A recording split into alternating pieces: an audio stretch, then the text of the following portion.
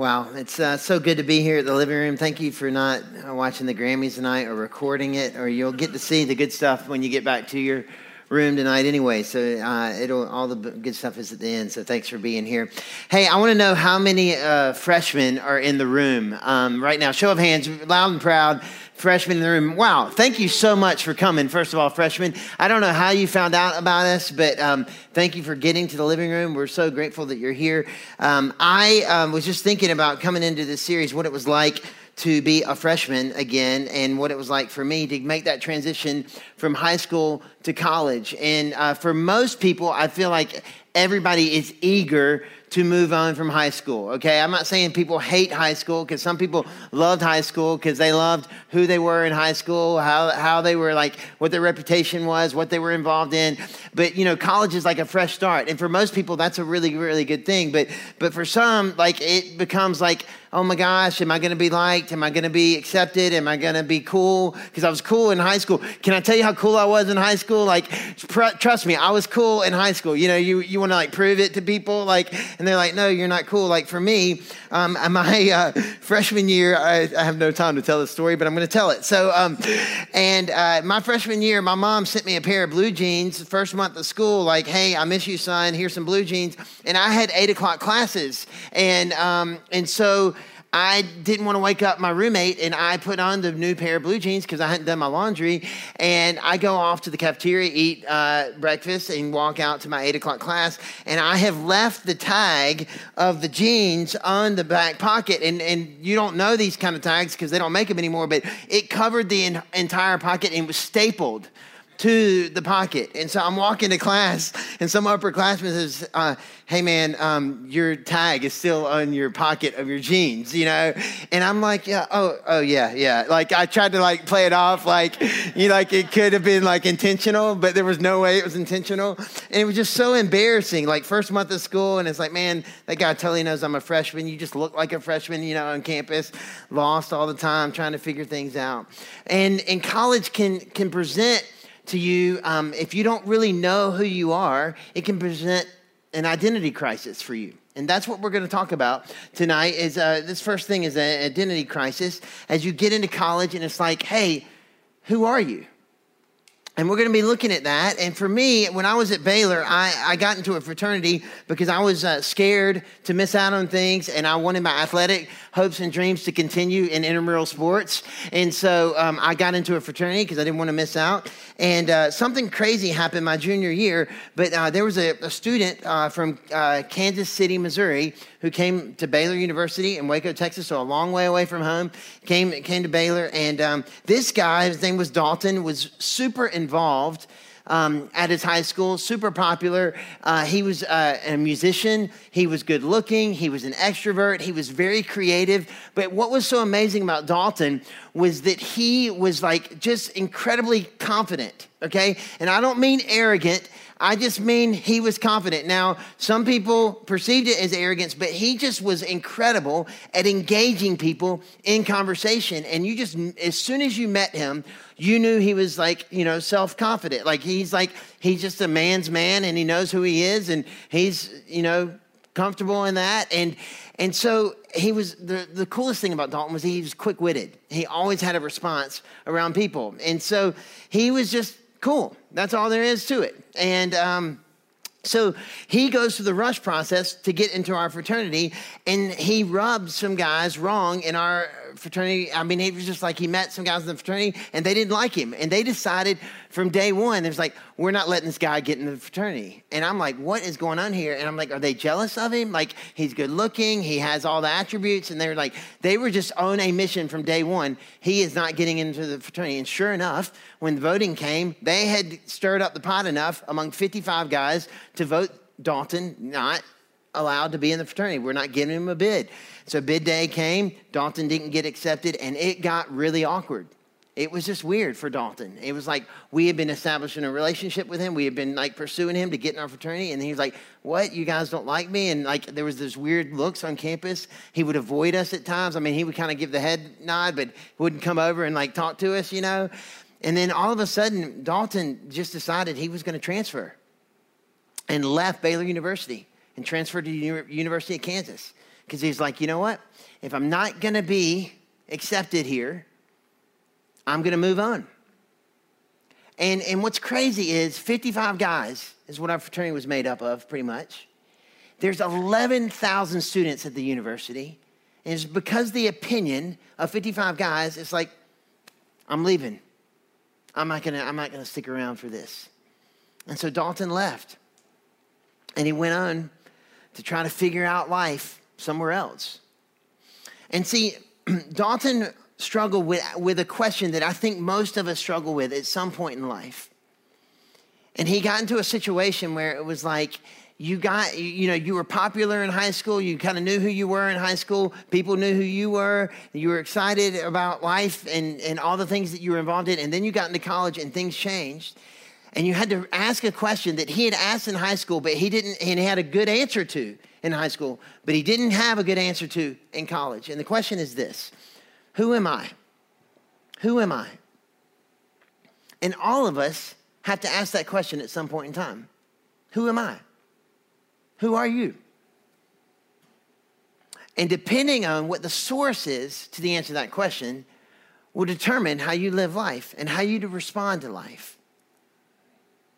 And it is so important for you to have a great answer to this question, that you would discover who you are right now, that you would know who you are so that you can navigate the complexities of life.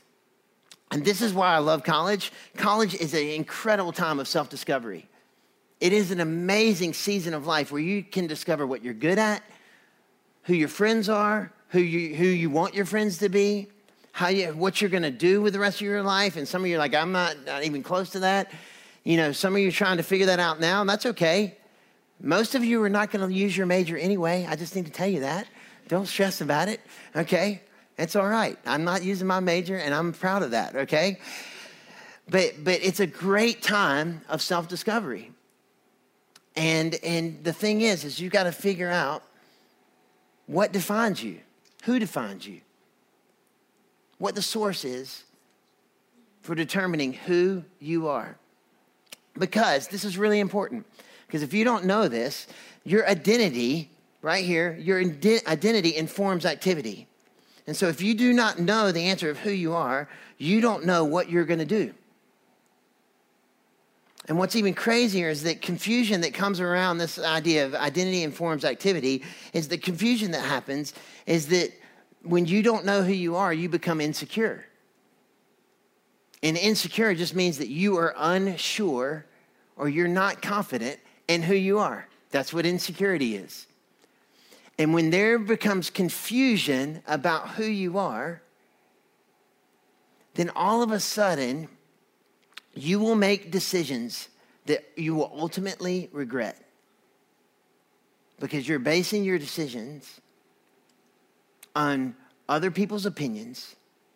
You're basing your decisions on what people think of you. You're basing your decisions on the moment as opposed to defining the decision based on who you are. And see, the way we define identity is this. Here we go. Oh, I'm sorry. You got to answer this question. I am blank, okay? You got to figure out, if you're trying to define who you are, you got to answer that question. So all of us know an answer to this question. Like, I am a son, I am a daughter. You are one of those, okay? I am a son, I am a daughter. Yeah, or I am a big brother, I'm a big sister. You have to fill this, you have to answer the question, I am what? And if you were to say this today, what's the answer to the question? How would you answer this? What would you say to someone? Here's some things that you might say. Oh, this is what I was trying to get to. I'm so sorry. Identity is determined by what we do, okay? That's what's going on here. Identity is determined by what we do. And the second thing identity is determined by is words and opinions of others. What we do and words and opinions of others, okay? And so we've got to figure out, okay, is this true? Is this how I'm defined, what I do? Or am I defined by words and opinions of others? And so many of you might define it this way. I am a straight A student. I'm a straight A student. I know lots of you in the living room would define it this way. Some of you might define it this way. I am not a straight A student. Most of you would define it this way. That's why you're at the living room tonight, because you don't care. And that's awesome. I love it. So some of you might say, I am a yellow jacket. No, yeah. Or you might say, I am a panther. Yeah. All right. Some of you would say, I go to SCAD. That's like 2 of you in the room right now. You're the bees, by the way. Found that out today. Some of you would say, I'm an athlete. Okay. Others of you would say, I used to be an athlete. Okay. That's what college is like, by the way. College is like, I used to be an athlete. You know, you have those moments in college and you're like, hey, no, seriously, I was really good in high school. You know? No, our team like went to state, you know? And people are like, who cares? You're in college, you know? No, but I used to be an athlete. That's what intramurals is all about. Some of you say I'm a boyfriend, I'm a girlfriend. Some of you say I'm a musician. Let's keep them coming. I'm an artist. I'm a brother. I'm a sister. I'm a comedian. I try to be a comedian. The thing you need to know is that identity informs your activity.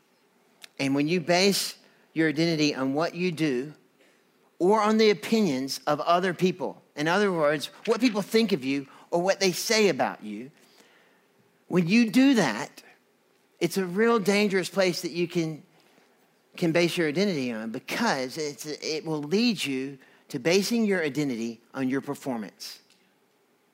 And when you base your identity on your performance, you can get to a bad place in life, because what happens is at some point in time, your performance isn't going to add up. You're going to not meet your expectations. You're not going to meet the expectations of someone else. You're going to ultimately fail at some point in time. And the problem is when you base your identity on what you do or what other people's opinions of you are, then you are going to ultimately equate, okay, I failed with, okay, I'm a failure. That's what happens if you base your identity on what you do and on other people's opinions of you. And so it could look like this. I'm a mistake. And you know, some of you think that tonight. Some of you think, okay, I have a brother who's 9 years older than me. I was a mistake. And I'm not trying to be funny, like your parents joke about it with you. It's like, hey, you know, we weren't planning on you, you know? And some of you are like, I'm a mistake. And you've heard that before and you like think about that. But I just need to say to you tonight, you're not a mistake. You weren't an accident. But some of you are carrying it around today. You're like, I'm a mistake. Some of you think you're worthless. I am worthless. I'm inadequate. Some of you believe that you are ugly. But you're not ugly. Do you know that today? You're not ugly. That's an opinion that's not true. I'm not good enough. I'm dumb. I'm lame. Many of you use the word lame. You're like, that's so lame. That's so lame. And then you just start attaching it to yourself eventually. I'm lame. I'm unlovable. There's some of you in the room tonight that you think that you are unlovable because of something that someone did to you. And it's simply not true. You are lovable. Some of you feel hopeless. And you say, I'm hopeless. And see, when you base your opinions on what you do and other people's opinions, then you are never going to find your true source of identity. And there was a woman in the Bible, and Jesus had this encounter with her. And we're going to look at this encounter that he had with her, who was struggling with some of these same thoughts because she based her value and her identity on what she did and what people thought of her. And we're going to pick up the story in John 4. And it's John 4. We're going to look at verses 7 through 18. And this is the story of the woman at the well. Here it is. when a Samaritan woman came to draw water, Jesus said to her, "Will you give me a drink?" His disciples had gone into town to buy food. The Samaritan woman said to him, "You are a Jew, and I am a Samaritan woman. How can you ask me for a drink? For Jews do not associate with Samaritans." Now, this is really interesting because Jesus had set out with the disciples and they were going to Galilee, okay? And the way you normally would go to Galilee is that you had to walk around the town of Samaria because Jews did not associate with Samaritans. But the shortest route was going straight through Samaria to Galilee, okay? And Jesus, not only did he want to go straight through to Samaria to Galilee, but he also wanted to have this encounter with this woman. I really believe that. It was on the schedule. It was like, we're going to Samaria. The disciples are looking at him like, we don't go to Samaria. He's like, you know that, don't you, Jesus? We don't go. And he's like, no, we're going. We're not taking the long way. Okay, I'm going through Samaria and I got an appointment. Okay, he's not saying that out loud to them, but that's what's going on. But just so you know, the history of what's going on here is that the nation of Israel was divided into two kingdoms. There was a northern kingdom and a southern kingdom, okay? And this is long before Jesus came on the scene, okay? This is like in 722 BC, okay? And the northern kingdom got attacked by the nation of Assyria. And when they got attacked by the nation of Assyria, Assyrians took over the nation. And because of that, Jews began to have relationships with Assyrians. Okay, and out of those relationships became a new people group called Samaritans, okay? That's what's going on, all right? And what's crazy is when the nation of Israel was restored and they started to rebuild the temple in Jerusalem, the Samaritans showed up to help build the temple, and the Jews said, "No, thank you." And they're like, "What's going on?" And it's like, no. You are not pure. You're not clean. You're not good. You're not right. You intermingled with another nation. You broke our law, and we're not going to let you build God's temple. And so they totally did not let them associate with Jews anymore. So they're in Samaria, okay? That's the context of what's going on. Jesus has now shown up to this well, and he sent the disciples off to get food. Hey, go get some food. And he's sitting at the well by himself. Now, that is crazy.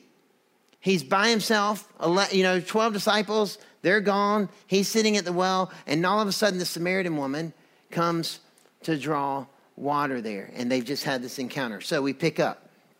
Jesus answered her, "If you knew the gift of God and who it is that asks you for a drink, you would have asked him, and he would have given you living water." Okay, now, in this moment, I just got to say, I would be confused if I was the woman at the well, okay? I just want to say that, it's like, I don't know what you're talking about, but this is weird because you've got nothing to draw the water with. You're asking me to give you a drink, but then you just said to me, if you knew the gift of God and who it is that asks you for a drink, you would have asked him and he would have given you living water. And to which, if I'm the Samaritan woman, I'm saying back, then why are you asking me for a drink? Seriously, like, what's going on here, Jesus? Like, I don't know who you are. I don't know what's going on. I don't know why you're talking to me, because most Jewish men would never talk to me. And you ask me for a drink, and then you tell me that you've got living water. So this is her response in verse 11. She says, "Sir," the woman said, "you have nothing to draw water with, and the well is deep. Where can you get this living water?" Great question. "Are you greater than our father Jacob, who gave us the well and drank from it himself, as did also his sons and his flocks and herds?" And she doesn't get it. And I don't blame her for not getting it, because I wouldn't get it either. I would be like, what is going on? I don't know what you're talking about here. And the next verses are key to this story. Jesus answered, "Everyone who drinks this water will be thirsty again. But whoever drinks the water I give him will never thirst. Indeed, the water I give him will become in him a spring of water, welling up to eternal life." And so, Jesus states it plainly. He says, listen, this is not a physical thing going on here, okay? Yes, I wanted some water because I'm thirsty right now, But I'm telling you, I've got something greater for you. And this is like a spiritual need. He's trying to address a spiritual need in the woman. Okay, and she's not getting it, and I totally get that she doesn't get it, and I'm so grateful that I live in 2016 when I have a Bible that can explain it to me, because I wouldn't have gotten it if I was the woman at the well. I would have been like, you're crazy. I really would have. I think we all, if we would have been at the well, we would have been like, you are crazy. You got nothing to give me any water, and now you're talking about living water. I have no idea what you're talking about. Last time I checked, water wasn't living, like moving, and other than when it goes down a stream, you know? I mean, I don't know what's going on here. Verse 15. The woman said to him, "Sir, give me this water so that I won't get thirsty and have to keep coming here to draw water." He told her, "Go call your husband and come back." "I have no husband," she replied. Jesus said to her, you're right when you say that you have no husband. The fact is, you have had 5 husbands, and the man you now have is not your husband. What you have just said is quite true," she responded. Now, this is amazing. She goes off to the city. She tells the whole city, the community she's in, everything, all about the encounter. But what's so amazing about this moment is that Jesus touches on something that's amazing in her life. And it's like, hey, I don't know this for fact, but I can tell you that I think it's pretty obvious here that he's like, listen, you've had 5 husbands. You've had 5. And the 6th man that you're with right now, he's not going to meet your needs either. I'm just telling you, you have a spiritual need. And I am the only one who can meet it. And he didn't say it, but he said it by the very fact that he revealed what he knew about her life. But yes, he's greater than Jacob, who built the well. He is the source of life. He is living water, and he can meet a spiritual need. The only spiritual need that can be met is through Jesus. And so, here's a quote I want to share with you, because this is amazing, from a commentator named F.F. Bruce. But this is what he says: "The soul's deepest thirst is for God himself, who has made us so that we can never be satisfied without him." The soul's deepest thirst is for God himself. And I don't know about you tonight. I don't know how you got here, what brought you here this evening. But every single human being on the planet Earth has a longing for God.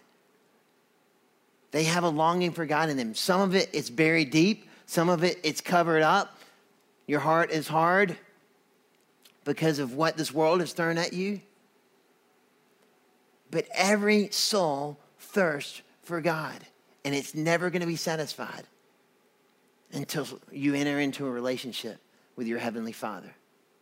Now, this is what's so crazy, because this takes us back to the very beginning. When I say it takes us back to the very beginning, it takes us back to the beginning of, like, in Genesis, okay?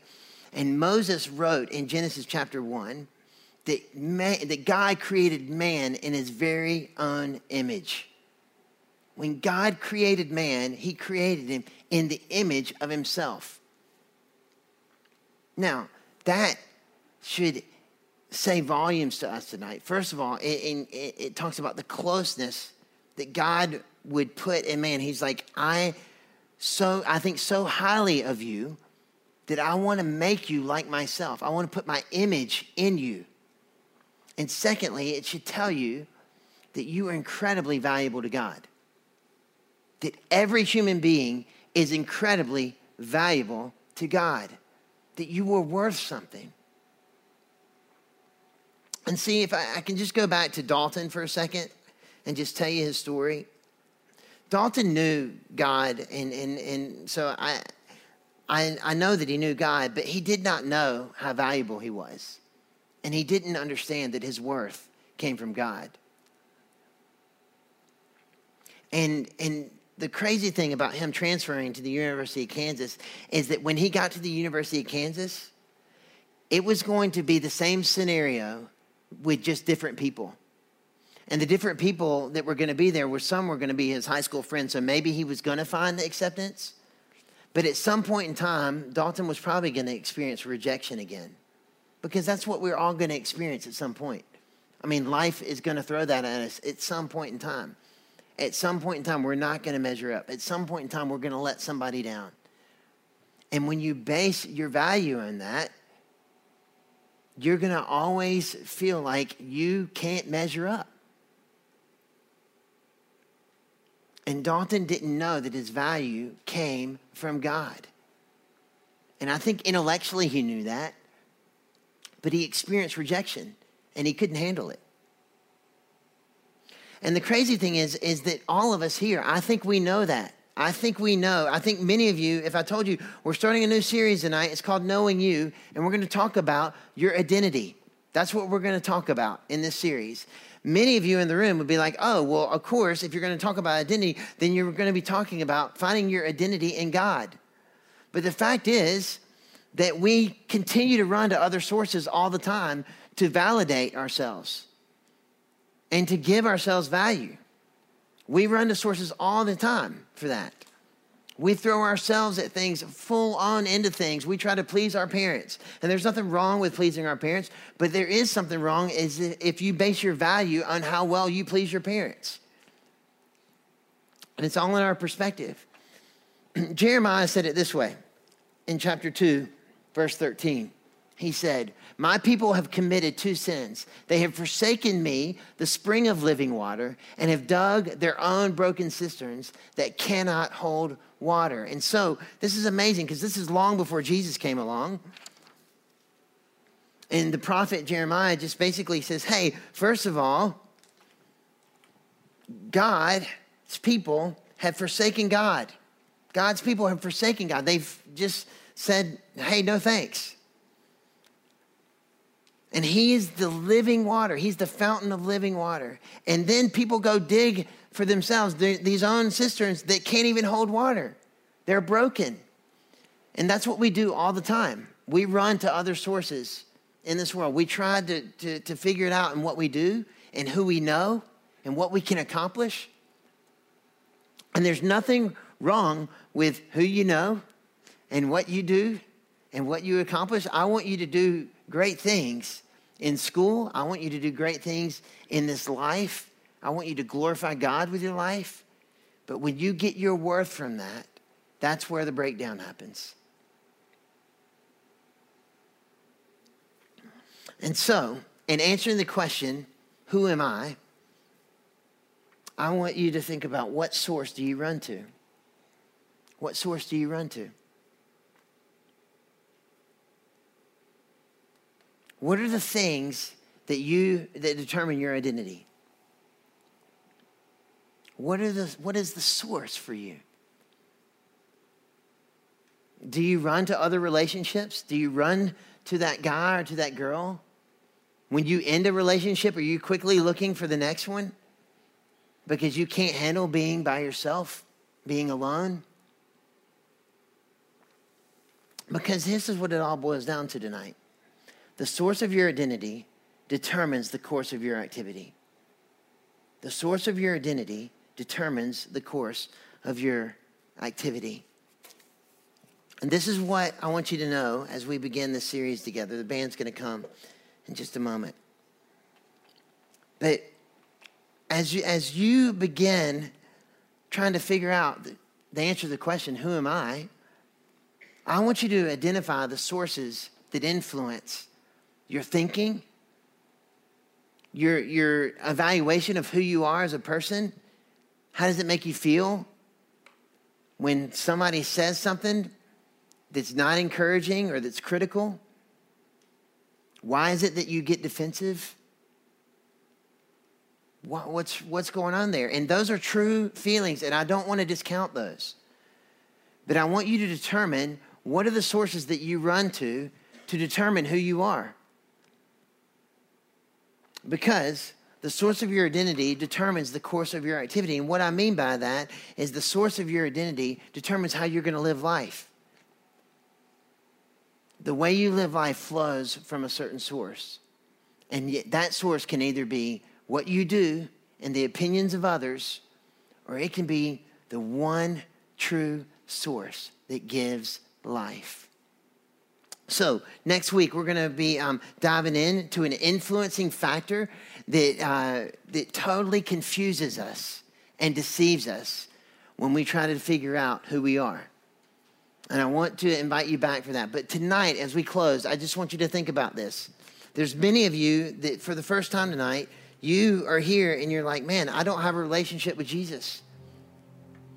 And you're not going to find satisfaction in this life until you find what it means to be in a personal relationship with Jesus. And first of all, we're so glad you're here.